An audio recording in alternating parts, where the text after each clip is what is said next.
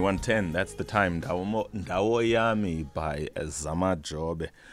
Whatever happened to Zamajobe? I mean, I remember this album when it came out. It was a smashing hit and smashing success.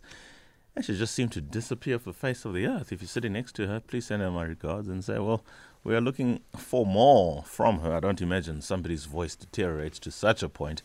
It would not be of the kind that we would still listen to and buy and support her music.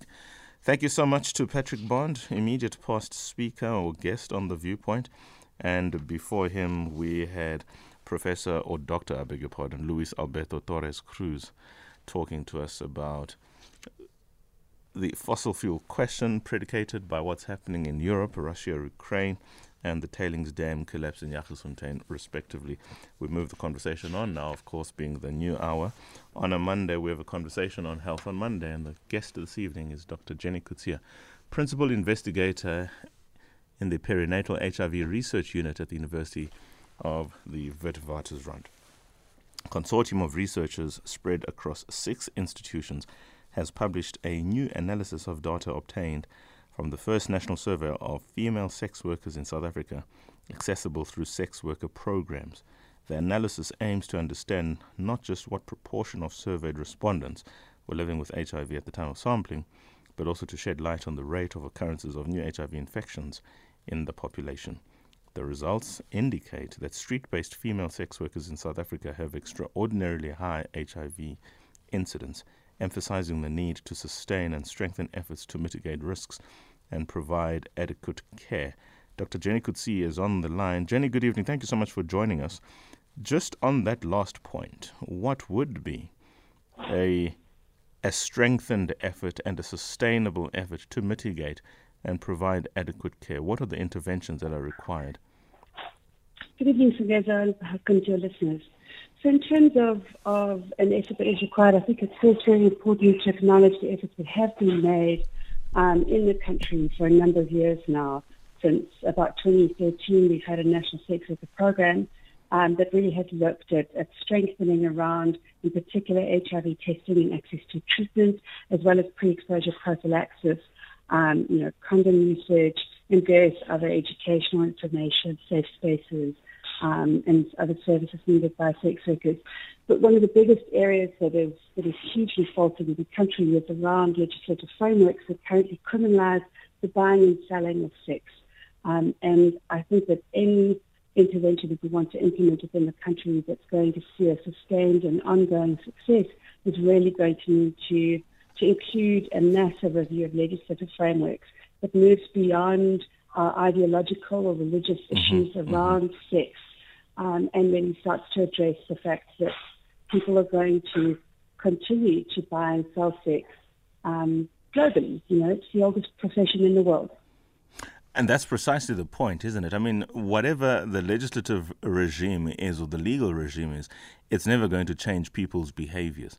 The best response a government could potentially, I argue, have is to try and engage the conversation from a health perspective, to try and mitigate the risks that ultimately fall back on the government and become a cost factor in the healthcare and elsewhere just further down the line. So it has the effect of kicking the can down the road. What stands in the way, as many have called sex work, is work. Never mind that it's sex, it's still work. That it be regulated and made legal so that you could have these safeguards and the necessary protections of sex workers and the extended community by necessary implication. So I think the big thing standing in the way is really the political will to make changes. We've had various sort of politicians at different times make statements around the need to criminalize and around moves towards decriminalization or creating legislative frameworks that allow for legalization in various different ways. But it really hasn't been followed up with the will to do it. I think it's a massive political hot potato that at times gets rolled out just prior to electioneering, or sort of just prior to election. Sorry, let me just close the door. I'm barking dog. And is never followed through with actual changes to our frameworks. And that's hugely problematic. So I think that's sort of the first thing. I think the second thing is really But as a society, we are very conservative in our views of sex and sexuality. And despite the fact that we are sitting in the midst of an HIV epidemic that is not yet under control, we are reticent to actually have open conversations about sex, to acknowledge our sexuality, and to acknowledge the fact that men or women are going to have sex for pleasure and for the sake of sex, which means that there is always going to be a market for it. And then I think the last thing is really around the structural factors around poverty and education. That as long as there is, poverty is an issue within the country or globally, and we have very, very poor levels of education, we are going to see that men and women are going to need to resort to alternative ways in order to earn an income. And this is one of those ways. A consortium of researchers spread across 6 institutions, UCT, WITS, African Potential Consulting, Stellenbosch University, South African Medical Research Council, and the National Institute of Communicable Diseases, has published a new analysis of data obtained from the first national survey of female sex workers in South Africa, accessible through sex worker programs. As you are listening to this conversation, I'm minded to ask an open-ended question to you at home. Your thoughts on sex work and sex workers in South Africa. What are your perspectives? We've already had a conversation, or in part anyway, as to making this legal so that you can increase the protections.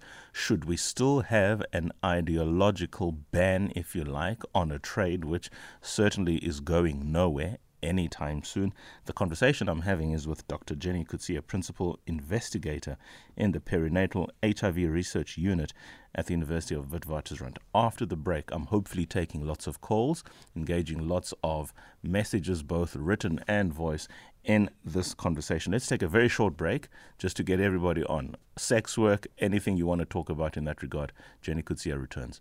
The Viewpoint, 8 to 10 p.m. Flipping conventional wisdom on its head. Yeah, we are back. The Viewpoint. Dr. Jenny is back. No more dishes. I heard the story there from the producers, Jenny. Let's talk about the research coming together as these bright minds in South Africa. Clearly, the fact that this research would be happening, National Institute of Communicable Diseases, South African Medical Research Council, just looking at the parties involved and the institutions they represent, it is moving the needle forward at this conversation, because at least now the necessary facts are available to the stakeholders, critical political stakeholders anyway, to make the decisions that will be consistent with the mitigation of ultimately HIV and AIDS and its spread. It's still a challenge. It's just not spoken as much now as it might have been 20 years ago, given the strides. But it is still something that a nation should be seized with, absolutely. Absolutely. I had a very interesting conversation, just to break momentarily away from sex work, with a gynecologist yesterday who works in a prominent hospital in the northern suburbs of Johannesburg. And he was just saying how clearly it's become such a forgotten issue that for many years he hasn't really seen HIV positive young people, and that he's currently now having quite an influx of HIV-infected young women from affluent families, affluent suburbs. And I think that really, to me, just epitomizes some of the issues that we see around the epidemic, is that I think funders have become tired of funding it.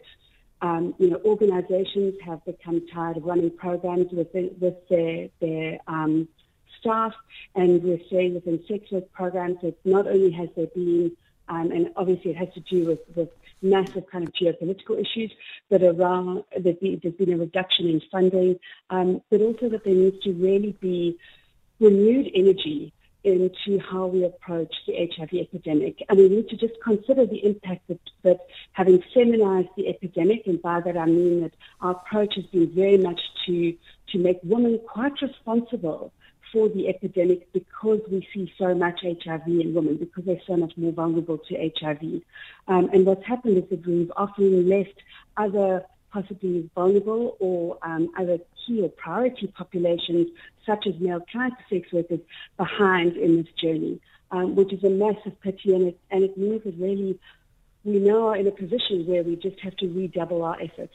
And that's not to say that what we've done hasn't worked. In fact, as part of this research, not only did we look at obviously HIV incidence, so that is then the number of new infections, but we looked at prevalence, we looked at violence exposure, at mental health, and we looked at access to care. And what we found was that, in fact, we have a really great success story in these programs. What we're seeing is that in terms of the number of people who know their status and the number of people that know the status that have been on treatment, and of those that are virally suppressed, we're almost at the point in these programs of achieving the UN 95, 95, 95. So that means that we want 95% of people to know their status. Of those, 95% should be on treatment, and of those, 95% should be virally suppressed.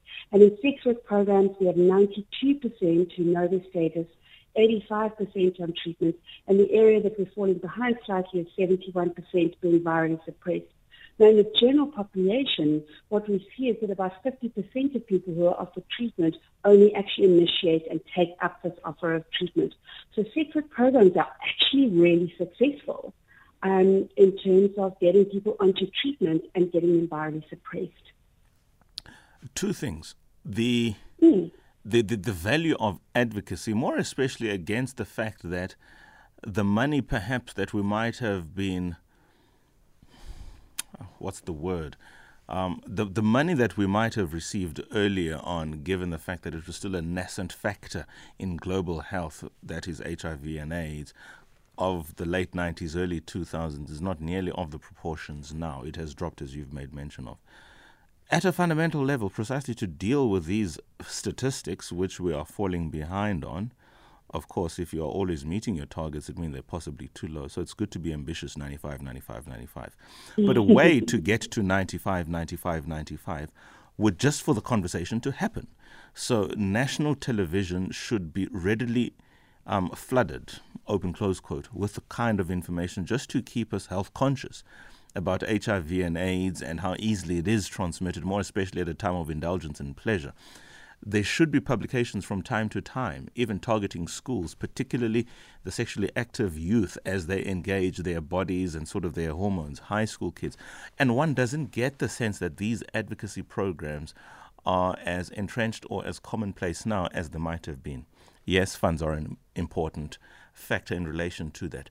But building these sorts of things into the curriculum, for instance, can go a long way in addressing that. You've got what is the subject, life orientation.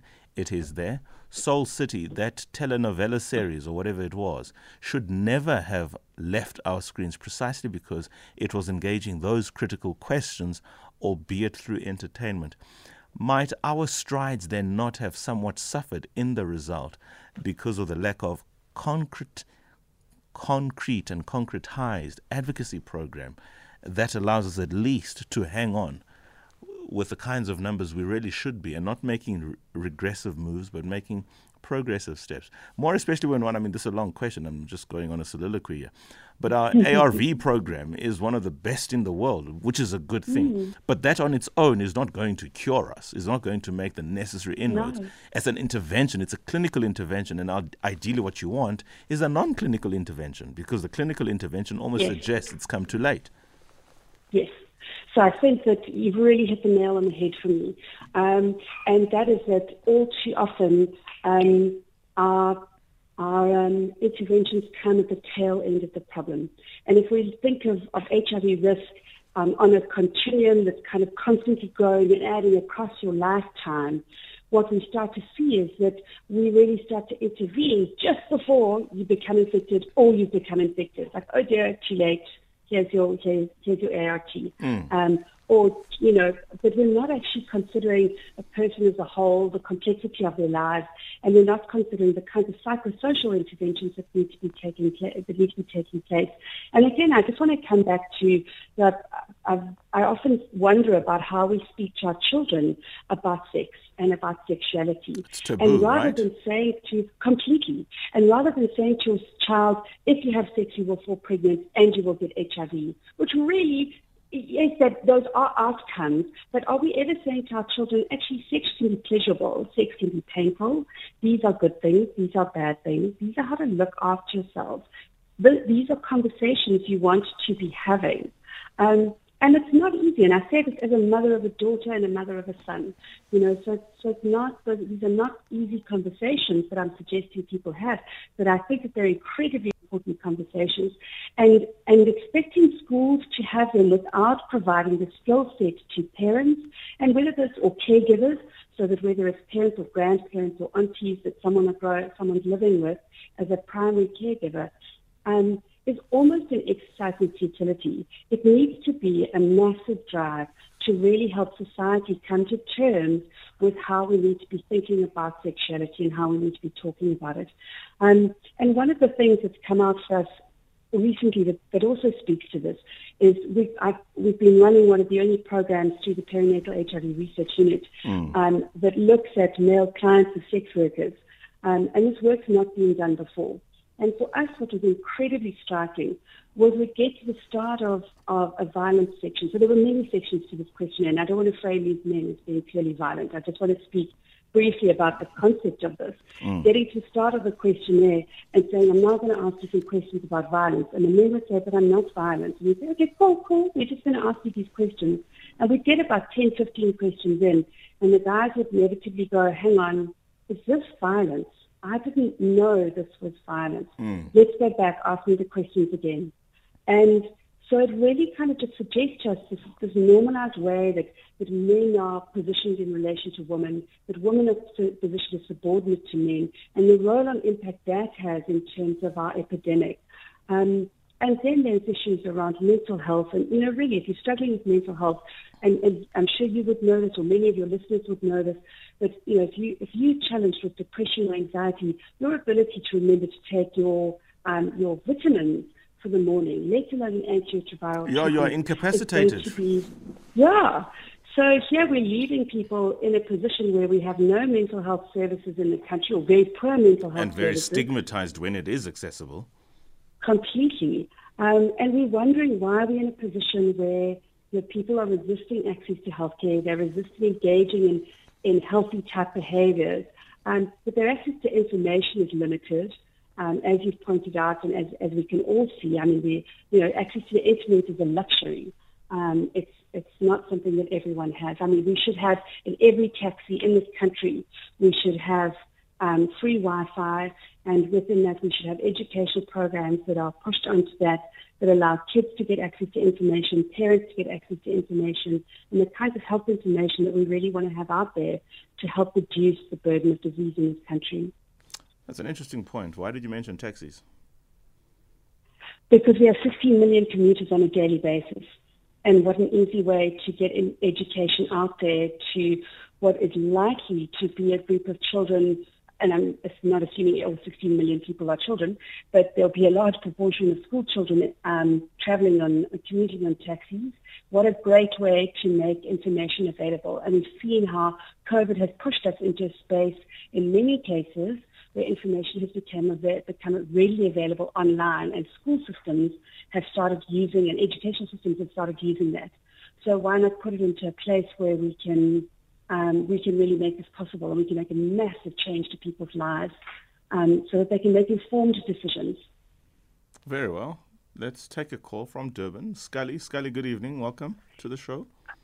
Hi, good evening to you, Sengezo. Indeed. Sort of a good show, and your doctor there. Sengezo, my input is, like for the sex workers you mentioned, they should be given cards to carry around in the trade, and visited periodically to the hospitals, clinics, where it's fully stamped to say that they are, clean and pure, free of any disease and so on, like the first world countries practice, I'm sure. Stand for correction there. But I'm sure I've been a seaman, so that's what the other countries, first world practice. Just a suggestion for South Africa. Thank you. A suggestion for South Africa. Thank you so much, Scully. Do you want to take a bite in response to that, Jenny? Thank you, Scully. It's really great to hear suggestions. I think that it depends on the legal framework that a country takes as to whether or not it would be required for a sex worker to carry a health screening card. But I do think it is one option that allows women to show that they've had a health test. and we need to show that they've had a health test. I think we've got to be quite mindful that, clients should also then be carrying health screening cards to show that they're healthy, particularly if they're going to want to have sex without a condom. So I think we've just got to be very, we've got to implement programs that are going to be effective, that are going to reduce discrimination, and that are going to be fair to all parties engaging in the buying and selling of sex.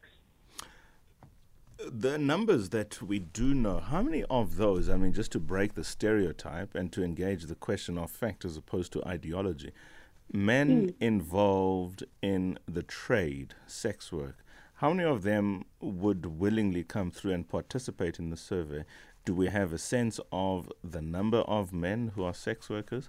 I'm trying to engage typically where there might be differences, for instance, in vulnerability, particularly vulnerability to violence. What can we say about men in this industry? So what we can say is that it's a much smaller proportion of men that are involved on the sex work side of the industry. And as a factor of the way in which research operates and funders operate, it's a huge pity that we actually haven't had any studies that I'm very aware of that have provided effective evidence on some of the issues. So we can speak to them in terms of what our programs have seen, but not in terms of research. So we're not sure what the HIV prevalence is amongst the male sex worker population, and nor what their exposure to violence looks like. I would assume that it would be as high as it is with female sex workers, if not higher, but also be area and context dependent. And then in terms of just the number of men, so we know that within South Africa, it's estimated that about 1% of the adult female population engage in sex work. It's significantly lower with men. So I think we're looking at, and I stand under correction here, I think we're looking at about 0.1% of the male population engage in sex work. So if we contextualize that, that men are able to take on different informal labor type work. So men can take on jobs as a truck driver, a gardener. You can take on various criminal activities. Yes, you can rob someone or hijack someone. So you've got a multitude of different ways to hustle and earn money. This is not you promoting criminality, surely not? No, absolutely I'm not. I'm simply stating that there are different ways for men to earn money, where women, we find that their ability, so for a woman to become a truck driver or a miner is much harder. And so for a woman to engage in the sale of sex is a much easier, and I use the term very loosely there, knowing some of the immense challenges that people go through who are in the industry. But I suspect that that's why, as well as kind of some of the issues around masculinity, you find a much higher proportion of women engaging in sex, the sale of sex, than you do men. Interesting thoughts. But no, I'm not promoting criminality. Interesting thoughts, to say the least. But nonetheless, thank you so much, Dr. Jenny Coetzee, for your thoughts in relation to that. Next steps, final comment. Next steps, where do we take this research and how is it engaged? So I think the next steps are really, some of them are happening in terms of policy and in terms of program. I think that we need to really strengthen our mental health and our violence prevention work, so not just about post-violence care, but really about preventing violence. And that's not just then in terms of the sex work sector, but also just as a whole in South Africa. We need to really be looking at protecting women, children, and men, which a lot of our research is starting to show the vulnerability of male populations from violence. I think that's a huge thing. In terms of legislative frameworks, I know that there is a review currently underway with recommendations that we are waiting to hear on. But really, I would highly recommend that the decriminalisation of sex work is probably one of the most important factors in being able to create a more equitable space.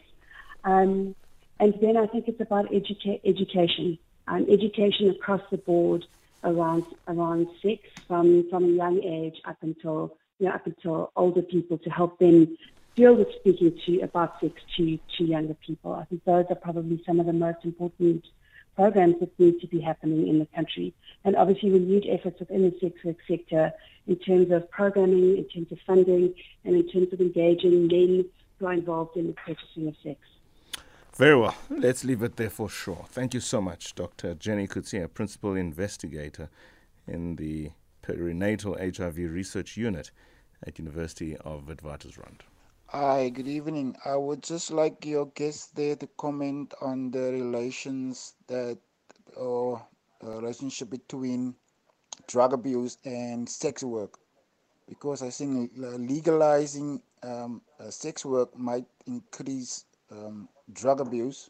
I would just like to have your guest's opinion on that. This is JK from the Western Cape. Thank you. Jenny, you're still on. You heard that question. Can I respond to JK? Yeah, please.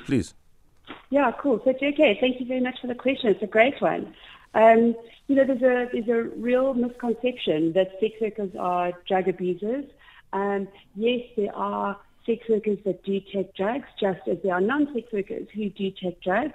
I think once we start getting into very heavy drugs, such as heroin, and people are taking them regularly, we often just see a strong association between, needing to buy drugs. So then you might sell sex in order to buy your drugs to get your fix. I don't believe that the legalization of drugs would encourage sex work.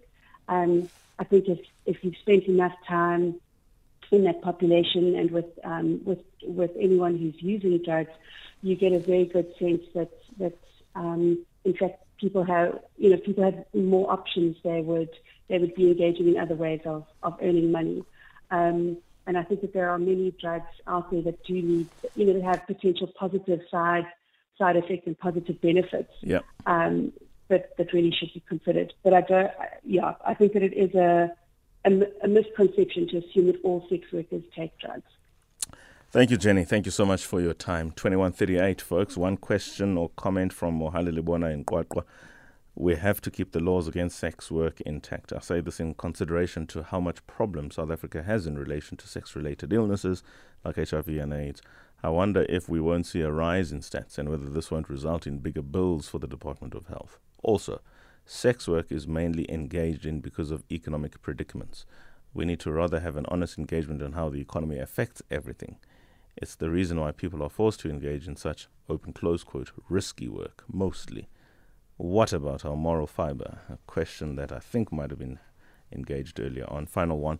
Good evening, Songezo. Zama from Rustenburg. I believe that if anyone wants to assist sex workers, they should help them get off the streets. Our government should invest in changing and improving the lives of these young women, men, indeed of encouraging them to continue with this work.